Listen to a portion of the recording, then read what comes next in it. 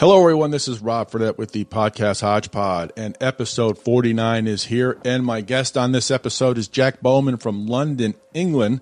He is a director of audio podcast dramas and many more things, which he'll talk about. But he's on Hodgepod to talk about London After Midnight, a audio podcast drama which he directed. And here is a little snippet of it in a trailer for London After Midnight. Something has happened to Harry. Miss Lucy, I'm so sorry. For God's sake, Fernsby! He's dead, isn't he? Audio Marvels, Pocket Universe Productions, and Monkey Basket Entertainment present Williams, first thing tomorrow morning, I want you to call Scotland Yard. The Lost Horror Classic. New tenants for the... Sorry, ma'am, You can say Balfour Place, Mr. Fernsby, it's all right. Based on the classic silent film by Waldemar Young and Todd Browning, and starring Lon Chaney. Looks like an undertaker. It's that damned beaver hat. I've never seen him without it. Art Malik, in a full-cast audio production of Lucy, this is... Edward Bergman, Scotland Yard. London After Midnight. You really don't feel it, do you? Feel what? The air of disquiet. Like we're being watched. Available Halloween 2023 as both an online digital audio event and as an exclusive vinyl release. You get out of here! Damn you! Please, try not to scream. Oh, my God, what is that? That would appear to be his lady companion. Flying around the room, Berg. One way or another, this comes to an end. Tonight. Visit www.audiomarvels.com for more information. We see you. And here is my interview with Jack Bowman. Hello, everybody. This is Rob Fredette with Hodgepod, and I have a great guest today, Jack Bowman. He is in England, and he is 6 hours ahead, but he has graciously joined me on my podcast today. But he is a multi-award-winning online drama director, producer, and acclaimed podcast creative. Jack is also a nominee for the Best Drama and Fiction Producer for Audio Production Awards 2023. He also has vast experience in theater direction and venue management. So, Jack Bowman, first off, welcome to my podcast, and I'm truly honored you're on. Thank you so much. No, thank you, Rob. It's a pleasure to be here. How you doing? I'm doing well. I'm looking forward to this because I just want to say I'm a radio geek. I grew up a radio geek, and I used to love listening to the 40s and 50s radio on-air stories and acts. And I listened to one a couple of weeks ago, and Jimmy Stewart was on one of them from the 1940s or 50s. So I'm really looking forward to this. So there is a podcast drama that's out right now called London After Midnight. So first of all, it's recently come out, and then talk about your background as well, because I find that fascinating. Well, I'll start with my background because I can do that the quickest, and we can get to the more interesting part. So I started in audio. Back then, it wasn't even podcasting. It was about 6 or 7 months before the iPod was invented or released, I should say, into the world. So a friend of mine just had an idea. I'd written a play that went on in a notable fringe venue in North London. And she just came up to me and said, hey, I've got this idea, Mario Renegade Temple. Could we just adapt your play and put it on the internet as an online piece of radio? Mm-hmm. I went, oh, okay. So that's what we did. We adapted that little piece. It was called Frozen. It went out. She put out another piece, and within a few weeks, her server had melted down. So, because so many people were pulling down these two plays. So we thought there was something there, and we began expanding, doing lots of little bits and pieces, starting to experiment with different forms of recording. The iPod came along as well, which kind of just gave us the market. And after 10 years of that, I ended up as a studio manager and producer at Audible UK, handling their multicast audio dramas. That led to me doing 2.5 years with a US indie company, but based in the UK for them, called Dagaz.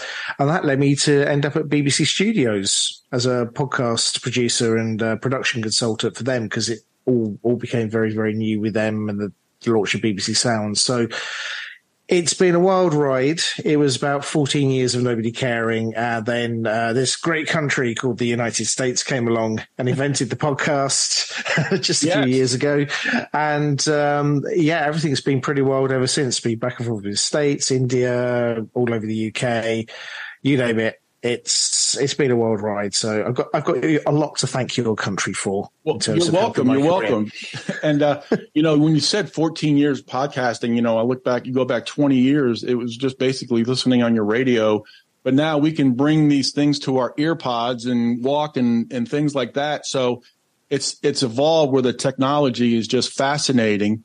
Yeah, and the old radio classic shows, you listen to those were a lot of work back then. And I know it's a lot of work for you now, but when I listened to some get ready for this podcast, it was incredible. The acting and the scripts and the takes and things of that nature.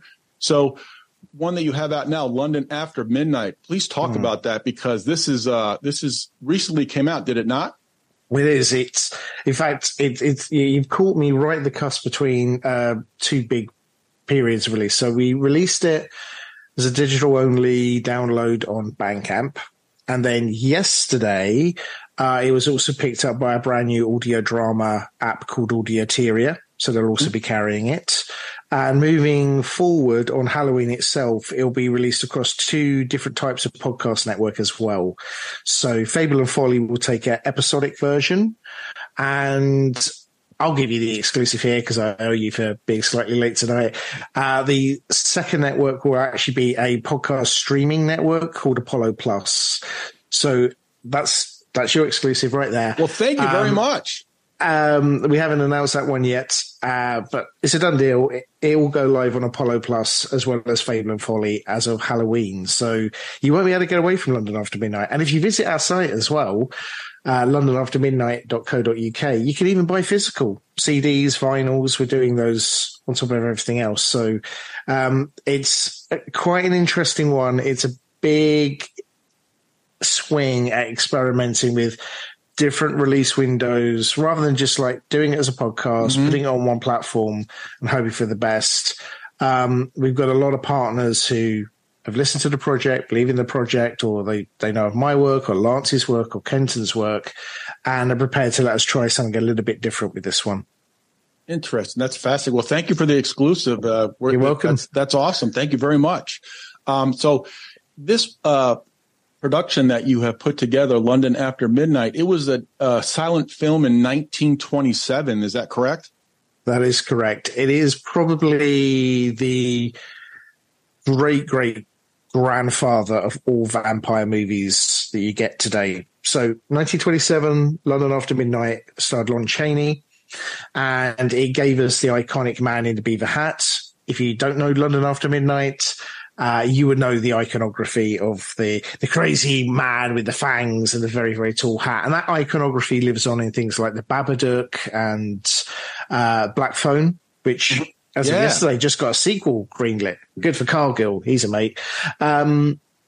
So London After Midnight, it was a smash hit at the time, 1927, a silent horror movie. Talkies were literally just around the corner. The Jazz Singer came out the same year.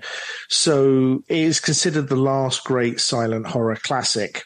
And then 5 or 6 years later, the same production team remade it with a man called Bela Lugosi, casting him in the vampire role. Yeah. And that then led to him, putting his stamp on what we now know as Dracula. So this film, in terms of where it sits in the horror canon, incredibly important, but also incredibly missed. Because in 1965, MGM suffered a tragic and devastating fire, which destroyed a lot of silent classics, including what people believe was the last remaining film print of London After Midnight. So nobody has seen anything other than a few stills and the odd reconstruction that's been attempted in the last 7 decades. Until now. Yes, and that's what we're going to talk about. So silent films were prevalent in the 20s, back before sound came to film. How did you come about to get it from silent film into the category now of like audio drama podcasting? Because you would have to, I guess, develop a script. You would have to get a cast. And how did that all come about? Because you have Art Malik, who's a very, very awesome actor, by the way. And I remember him in True Lies with Arnold Schwarzenegger, so that was good. And he's also in The Little Mermaid, I think, this year, coming out in 2023. So we'll talk about that later. But sure. How did you get from that transition from silent film to getting to the final product of the audio? Well, it starts with my label, Audio Marvels. And what we do is we don't necessarily churn out quantity, which is the easiest way right. To get a footprint. We take big swings. We try and do things differently. And we've been looking around for, I've done a Halloween piece near enough once a year for the last 4 years. When I heard that London After Midnight had come into the public domain and was available, my first thought was, well, that'd be nice because now at the very least somebody could remake that. And then I thought about it and thought, could I remake it? And I went, no, I'm an audio producer. It'd be madness to try and make my first feature film, London After Midnight, set myself up for a fall. But I then sort of had a quick chat with Lance Roger Axt at Pocket Universe Productions, and I just sort of pinged him this idea and I said, do you think we could turn that, a silent movie, into, a very modern audio drama? And he loved the idea. Then we went and brought on Kenton Hall, who's a writer we've both worked with independently, and we both love Kenton. So we sort of had a conference call, and it's like, okay, this is it. We've got to give you the space and time to prove the idea could work. So I literally sat back very nervously for 6 weeks and let Kenton and Lance have a tag team system. They do a draft, pass it on to Lance will pass it back to Kenton, etc. And when the script, we had the original screenplay that still exists online. Like I say, there's 46 odd stills that are out there, which kind of help set the mood and tone in terms of the visualization, which is actually very important with audio. Visuals are more important than people would have you believe. And I just trusted two writers to get on with it. So what we did have was a roadmap where we knew character A interacts with character B in that scene. Nothing may be said, but because it's a silent movie and the screenplay exists, we know their actions, and actions often dictate how someone responds. If I said one thing, you might react a certain way. If I do something, you're certainly going to respond. Action causes reaction. So we had the roadmap, but what that allowed for, quite brilliantly, and I hadn't anticipated they would do this quite so well for a first draft, because the old adage is the first draft of anything is terrible. This wasn't. It was almost mostly finished. I was like, wow. And what they've brilliantly done is they've taken that roadmap of the original silent piece. What it allowed for with creating the dialogue was actually to make it feel very modern and very contemporary at the same time. So this is as faithful as you're going to get to the original movie. We've made 2 artistic changes overall, but the feel of it will be very, very up to date, very, very modern, because it kind of allowed us to have the best of both worlds there. So there was had to be a bit of work done with the heroine of the piece, because a 1920s heroine is very different from a 2020s heroine. That was a big one we were all very, very conscious of. And the other thing that had to happen to make this work was we had to reduce the cast size. So Kenton and Lance had to come up with clever ideas to basically compact it down a little bit more to make that just financially viable for me to be able to hire the number of actors that we could afford. And then what was really lovely about the whole thing was when I first got the script, that first draft, was it really evoked the kind of mood and feel of those surviving stills. I could sense the horror and the dread just bleeding through. So we worked on that. But I think I mentioned this a couple of times before, and it's worth repeating. We've got a Canadian producer in Kenton. We've got myself from London, British producer, and Lance, who's he's based out in Washington State, out in Bellingham. Lance was the one who actually fought to keep this as British as possible. He's such an Anglophile. He was the one always pushing to get the English Gothic tones in there, those little textures. And, he knows he's British, which potentially, I don't know, the original movie may not have had that, because it was actually a Hollywood movie made on a soundstage, over in the US. And it was a silent movie, so no one had to do the accent, right? Unbelievable. That is fascinating. So you had to came up with the script, so you had to come up with the cast. So you got Art Malik and Dan Starkey, and you had to get some other folks to join. But how was that getting Art Malik on board there? Because he's quite an actor. I worked with him 6 years ago. He was our narrator on Murder on the Orient Express for Audible. And I think I've said this publicly. And, we had an actor we were told way back in the summer really wanted to do it. And we went, okay. So we asked them, and their agent just turned around and said, no, they don't. And still to this day, I don't know what the disconnect was. Then there was someone else who was, their agent was actually circling the project for them and really wanted this actor to do it. But they decided it wasn't for them. So we just started again. We'd had 3 months of sort of being messed around, and I drew up a short list and I went, you know what? I really love Art. He's good. He's fast. He's charming. He's going to bring a good vibe to the day. Should we just ask him? So 5 emails went out on the day because we were 6 days away from recording. Art's agent was the first back, and literally the response was, can you have a look at the script? And as I later found out, as he was heading out the door after recording with us, it's because he actually remembered having a really good time in Murder on the Orient Express. He remembered liking me. And apparently he's driving a lot of his agents nuts right now because he just wants to sit in his loft and he wants to play with model trains because he's found this as a new hobby, right? So he's turning down a lot of stuff. But when he saw that I'd asked, he was prepared to give the script a whirl. And that shows you how good the script was. Wow. Because I think it was only within an hour of him getting the script, the answer came back, yes. An hour? An hour. Goodness. And that's not the fastest acceptance we got, but I'll save that for the story about another actor. But that's incredible. So the production is really, I guess the blocking and tackling to get it completed. So what entails? Because I worked in radio and I did production, not to this effect back years ago, but I do know there are takes that have to be done. Are the actors in the same room, or are they remotely, or how does that work? And then when do you know you have that final piece, and do you get it done in one take, or is it something you don't like, or you just keep going until you like it? Well, it depends on the actor, but I've got to say we were very lucky. Virtually everyone was a first choice, barring Dan Starkey, because we had a snafu halfway through. So we had 2 days to record, which meant we had to get down about 30 minutes a day, which is actually quite a comfortable pace to work at.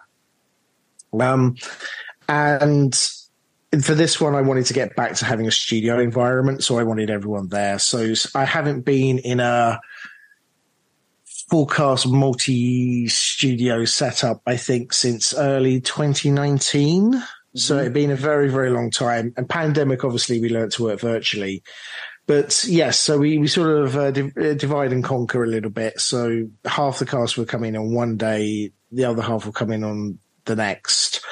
However, what threw us for a loop was the fact that the original actor cast as Sir James couldn't make it on day one, which meant we suddenly had to move 10 of those minutes from day one to day two. And then as we were heading home, the actor basically then wasn't available to come in on the second day. So we lost, a massive part of the cast, which is where the lovely Abby McLaughlin, who plays Miss Smithson, suggested Dan Starkey step in.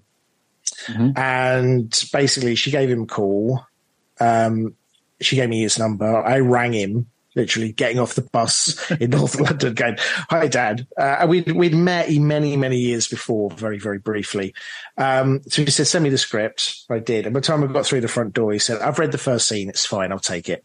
So that was the fastest acceptance we got. Nice. But from there, it's just a case of playing. You've got to really schedule this. Nothing was kind of recorded in sequence. Everything was kind of blocked up. So, for example, some actors came and did half days, so we sort of compressed their scenes. Other actors we could sort of spread out, but it might be, for example, around the blocking of those compressed actors, other actors had to work out a sequence. But where possible, we tried to keep the flow as straight as we could. And then obviously the pressure was on the second day because we were missing an hour's worth of recording the day before. So I was going a little bit doolally from a lack of breaks on the second day. But you're just constantly playing speed chess, basically, with all the moving parts. And I had a brilliant associate producer in Lise Mick.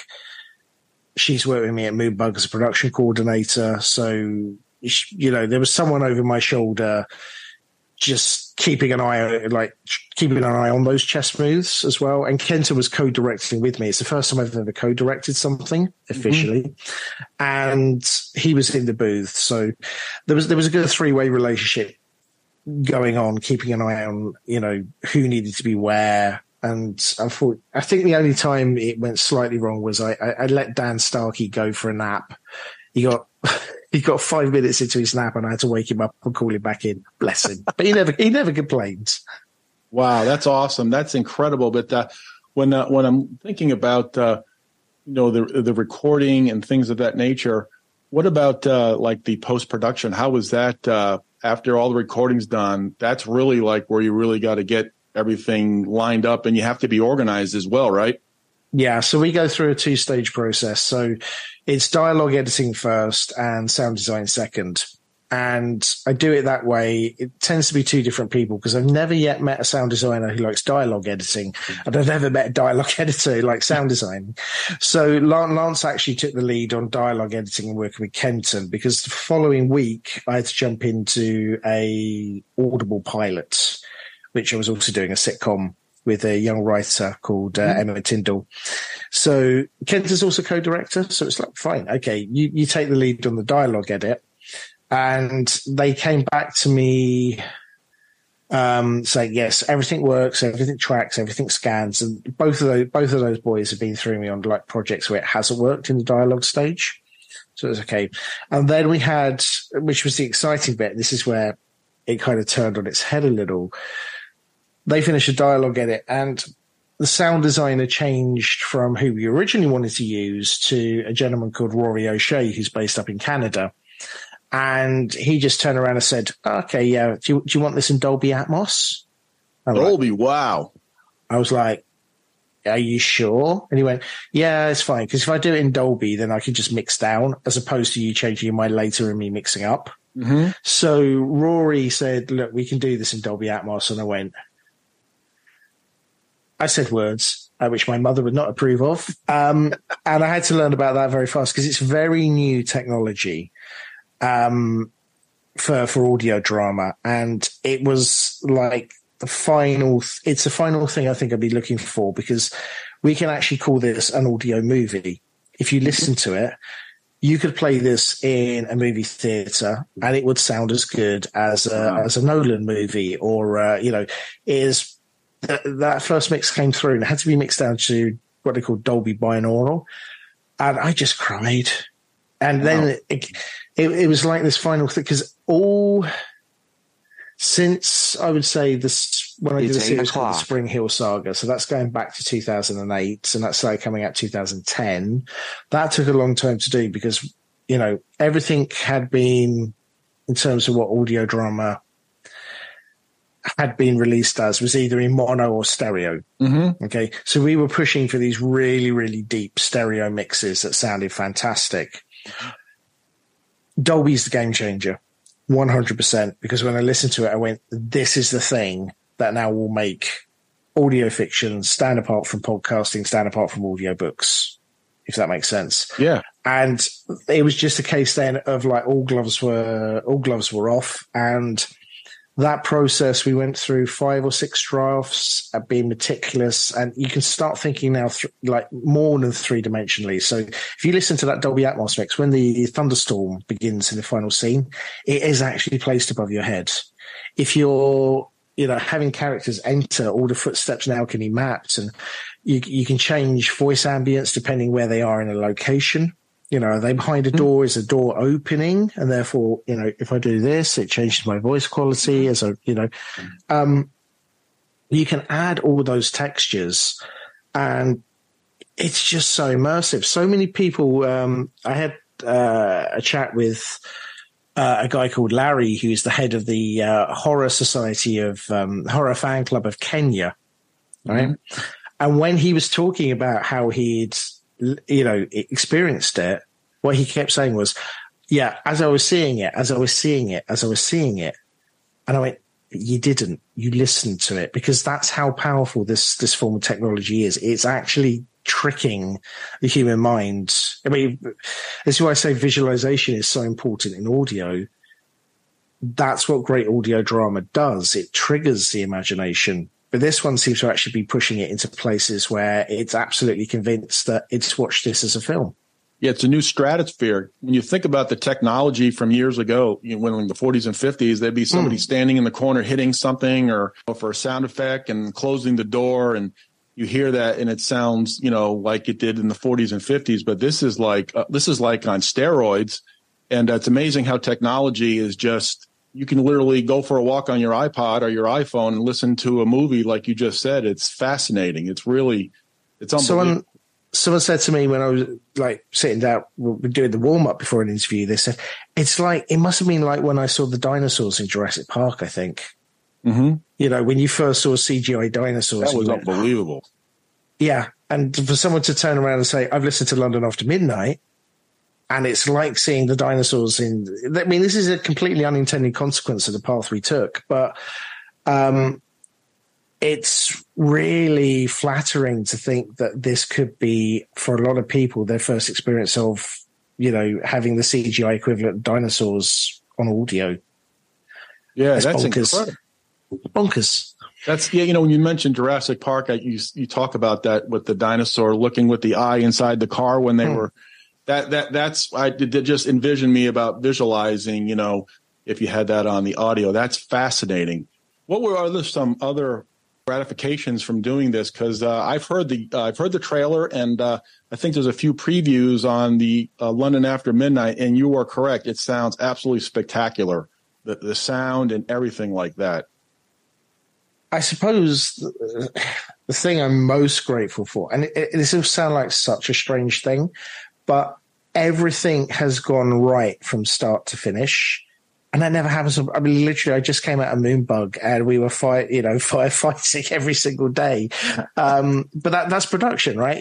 Production is basically, you've got to transport fire on a bike made of fire. Everything around you is on fire. There's no water available, and you've got to get that fire, but not all the fire, to the other end, right? Literally from the start, I ignored the script for 24 hours. When it first came in, because, if that script was terrible, I'd feel bad for all the time wasted. Mm-hmm. It wasn't. Then, we put together a production list of who we wanted, and virtually every actor said yes. Then, there was 2 studios we wanted to do it at. And one of them said yes, and it was my first time working with them, the Sound House, and it's an iconic place. Mm-hmm. Then when we called the cast together, the one thing we all said, I don't use NDAs. I just say, look, can you keep a secret? Because nobody knew we were doing London After Midnight. We kept that very, very quiet. And we wanted to surprise people with it because it is lost. Just one day it wouldn't be there, and then the next day they promise it's coming back. Everyone kept quiet. Awesome. Awesome. Then Art came in, and he was brilliant. And one hero of the production I don't think I talk enough about is David Bickerstaff, who switched roles mid-recording because of the dropout of one actor and shuffling everyone around on day 2.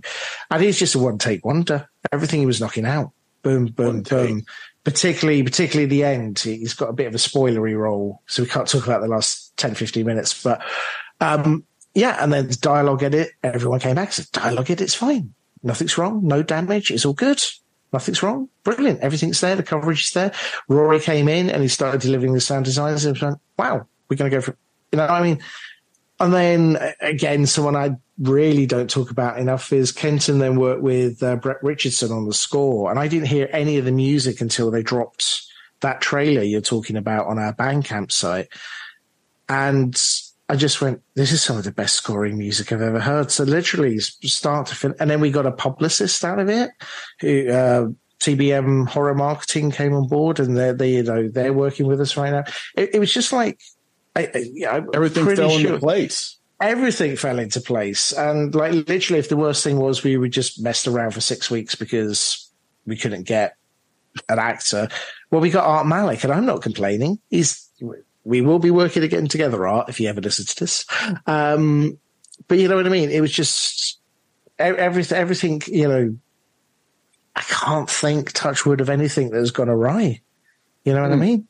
Yeah, that is just fascinating because from beginning to end, and now where can you get the London After Midnight to listen to it? Because sure, my listeners will want to get to that. Right. So if you want the full lush immersive version, you can get that from londonaftermidnight.co.uk. That will redirect you to our Bandcamp page. There's also the physical media. There's collector's vinyl, only 301 of those. CDs, people wanted those, so we made them, and they're almost sold out already. Collector CDs. Also, as I said, Audioteria, which is a brand new audio drama app that's launched, is now carrying it. And that will also do the download version.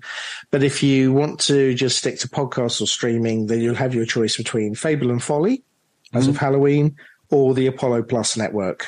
So, okay, very good, very good. So talk about the character, the scary looking character, because he is scary looking. Yes, the man in the beaver hat. Okay, so let me be careful what I say because spoilers. But okay. The context is when we begin the story, the Balfour house, which is part of the larger estate, which is run by Sir James Hamlin, played by Dan Starkey, is falling into financial ruin. There's been a tragedy 5 years previously, which has left its mark on the house. Then 6 months before the action sort of picks up when the story begins, another tragedy occurs. So this family is living in want and ruin and misery when they get an offer for the joining house, Balfour Place, which has been abandoned for so many years, to be rented out. At which point the new residents turn up, and it is the man in a beaver hat with his companion, the Batgirl. And this is the point where Sir James turns around and says, it's very possible the new residents may or may not be vampires. He calls for Scotland Yard, and that is where our esteemed hero, Art Malik, Detective Edward Burke, turns up. And he is called in by the Yard to investigate the allegations of whether these residents are indeed vampires or not. And that's the start of the mystery. And that's what makes it great. There was a lot of flack thrown at London After Midnight. It made $1 million, but a lot of the critics turned around and said it wasn't very good. Mm-hmm. I'm starting to think that's not the case because Kenton and Lance took the original script. Everyone who's heard this version, like at the minute, we're certified 100% fresh. We haven't had one bad review. And I just think it's such a very cool idea that you start from the position. The mystery is, are they or are they not vampires? And you still have an hour of the audio movie to go. And things escalate from there. But the man in the beaver hat, very iconic, tall Undertaker-style hat, very pulled back eyes. The makeup actually wired the eyes wide open. Absolutely. Additional layers of latex on the face to sort of bring in this sort of ghoulish, fixed smile. And if you've ever seen the famous photo of Gene Simmons from Kiss lifting his arms with the bat wings underneath. Yeah. Yeah. That's directly lifted from the man with the beaver hat because when he would lift his arms, really, those wings would fold out underneath. So that's what I'm talking about. It's an amazing piece of iconography that sort of spun in certain directions towards Babadook and Black Phone and Kiss, but also then the remake then sets up the kind of Gentleman and Vampire through the Bela Lugosi template. So this film, birthed an awful lot of horror iconography that's still very much with us today, 100 years later. That is fast. I can't believe it's going to be 100 years that film came out. That's in 4 years. That's amazing. So I always like to find out, like, where did you get your inspiration, or where did you get any films or any plays or anything of that nature? I think a lot of the time horror's kind of found me. I am a horror fan. I love genre, but I'm sort of more eclectic. You know, I don't necessarily dive in and I could quote you all 10 Jason movies, for example.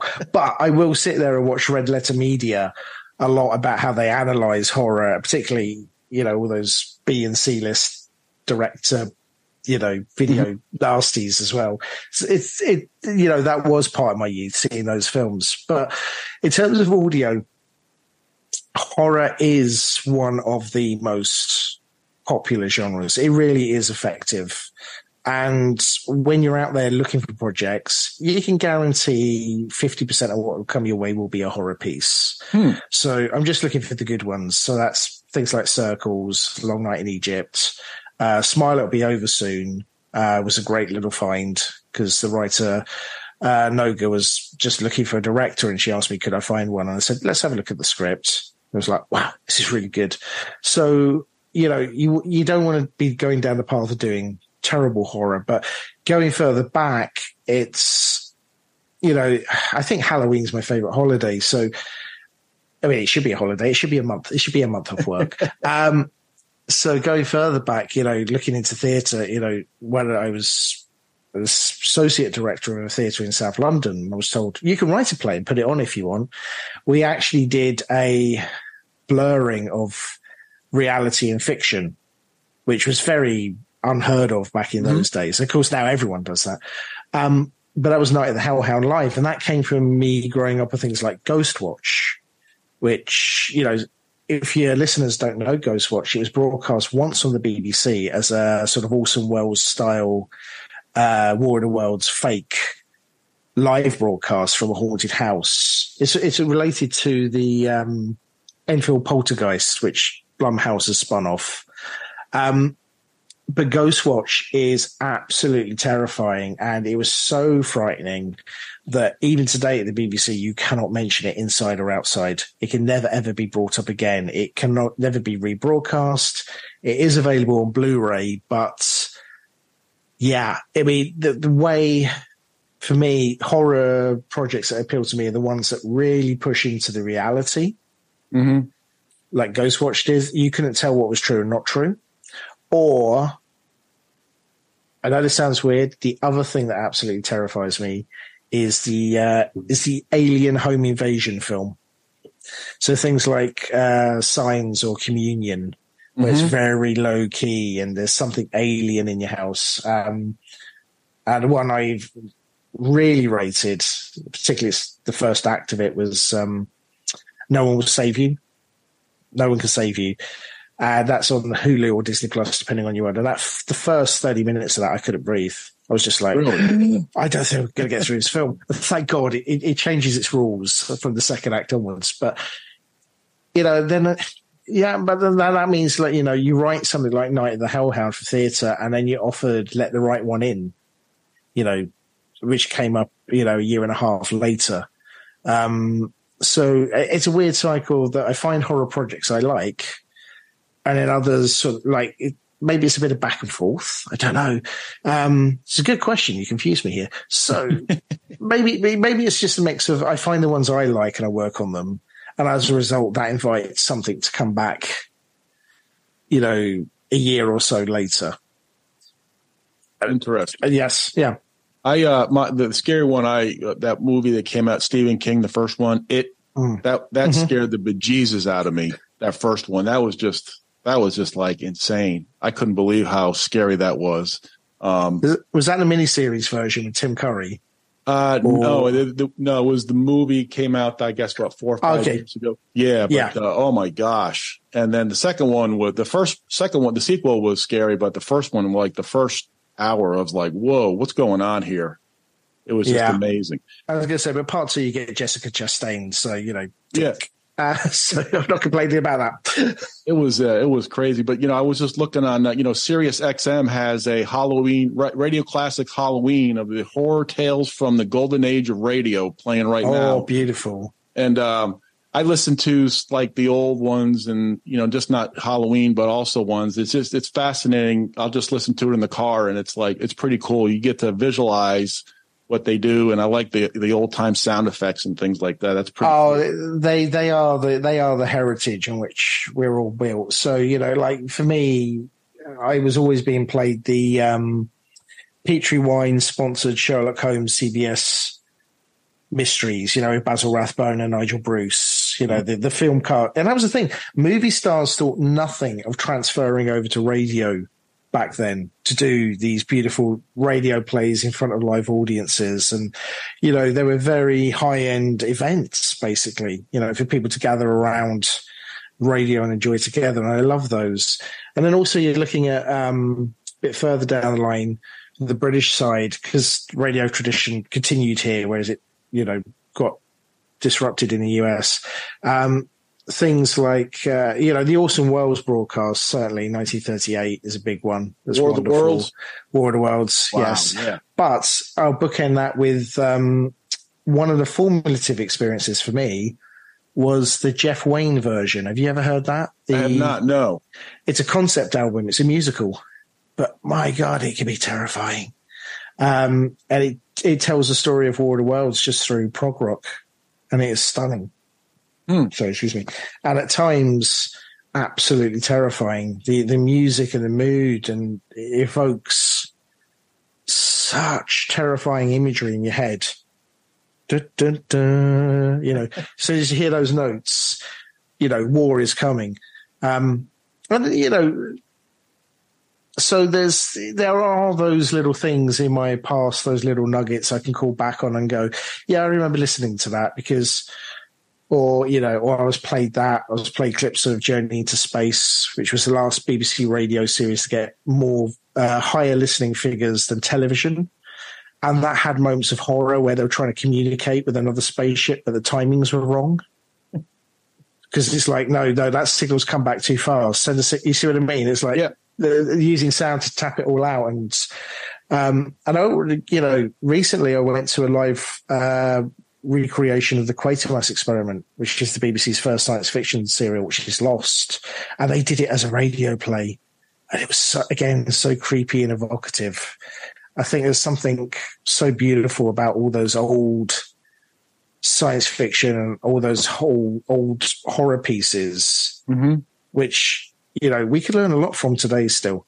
Yeah. And, I also like listening to when they have the old commercials in between the breaks there. I love those about Palmolive, and they had cigarette commercials and things like that. It's fascinating just listening to the announcers over on the side. I love that. Yeah, like with the Sherlock Holmes ones, it was always the conceit was someone had brought a bottle of wine to sit down and talk to Dr. Watson about this case he'd worked on with Sherlock Holmes. Just as it gets exciting, he goes, well, Dr. Watson, let's just hold it here. I think you'll find we're going to need another glass of Petrie wine, the finest wine in California. So it's so funny. They just slide that in there. And they're so but the thing is, it was a very sincere model back then. People understood it, and it was done in front of. What I find really amazing is those things were done in front of a live studio audience, but they never laugh. It's not like a sitcom. You know what I mean? They're there to applaud at the start, applaud at the end. But they're made to sit there in silence. And nobody laughs when Petrie Wine interrupts to advertise the wine and stop the story.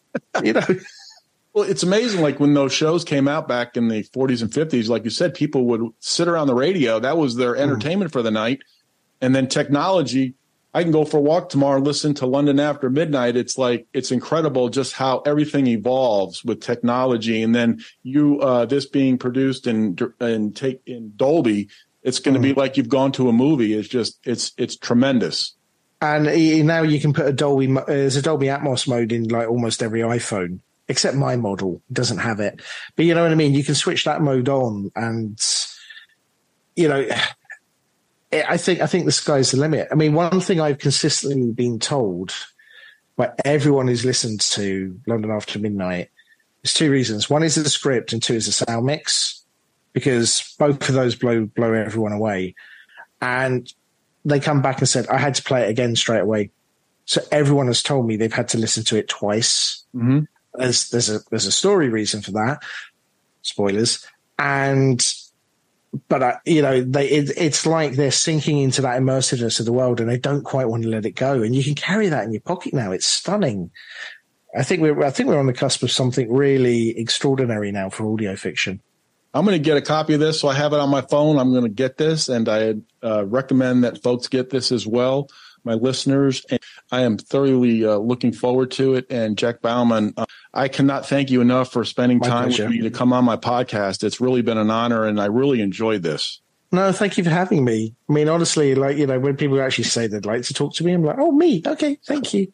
Well, it's fascinating because I just think everything, just like I said earlier, I'm a radio geek, and I just like listening to audio, and I listen to and I really do enjoy it. So I can't wait to get this and listen to it. And I hope you would come back on again if you have another project down the road. I would love to have you back on. Well, we signed a thing a couple of days ago. I can't say what it is yet, but there is a thing. The next thing has been signed. So I'm happy to talk about that with you. All right. Well, thanks so much again. I want to thank Jack Bowman for joining me on Hodgepod, and we'll see you next time. Next episode is episode 50. Thank you all for listening.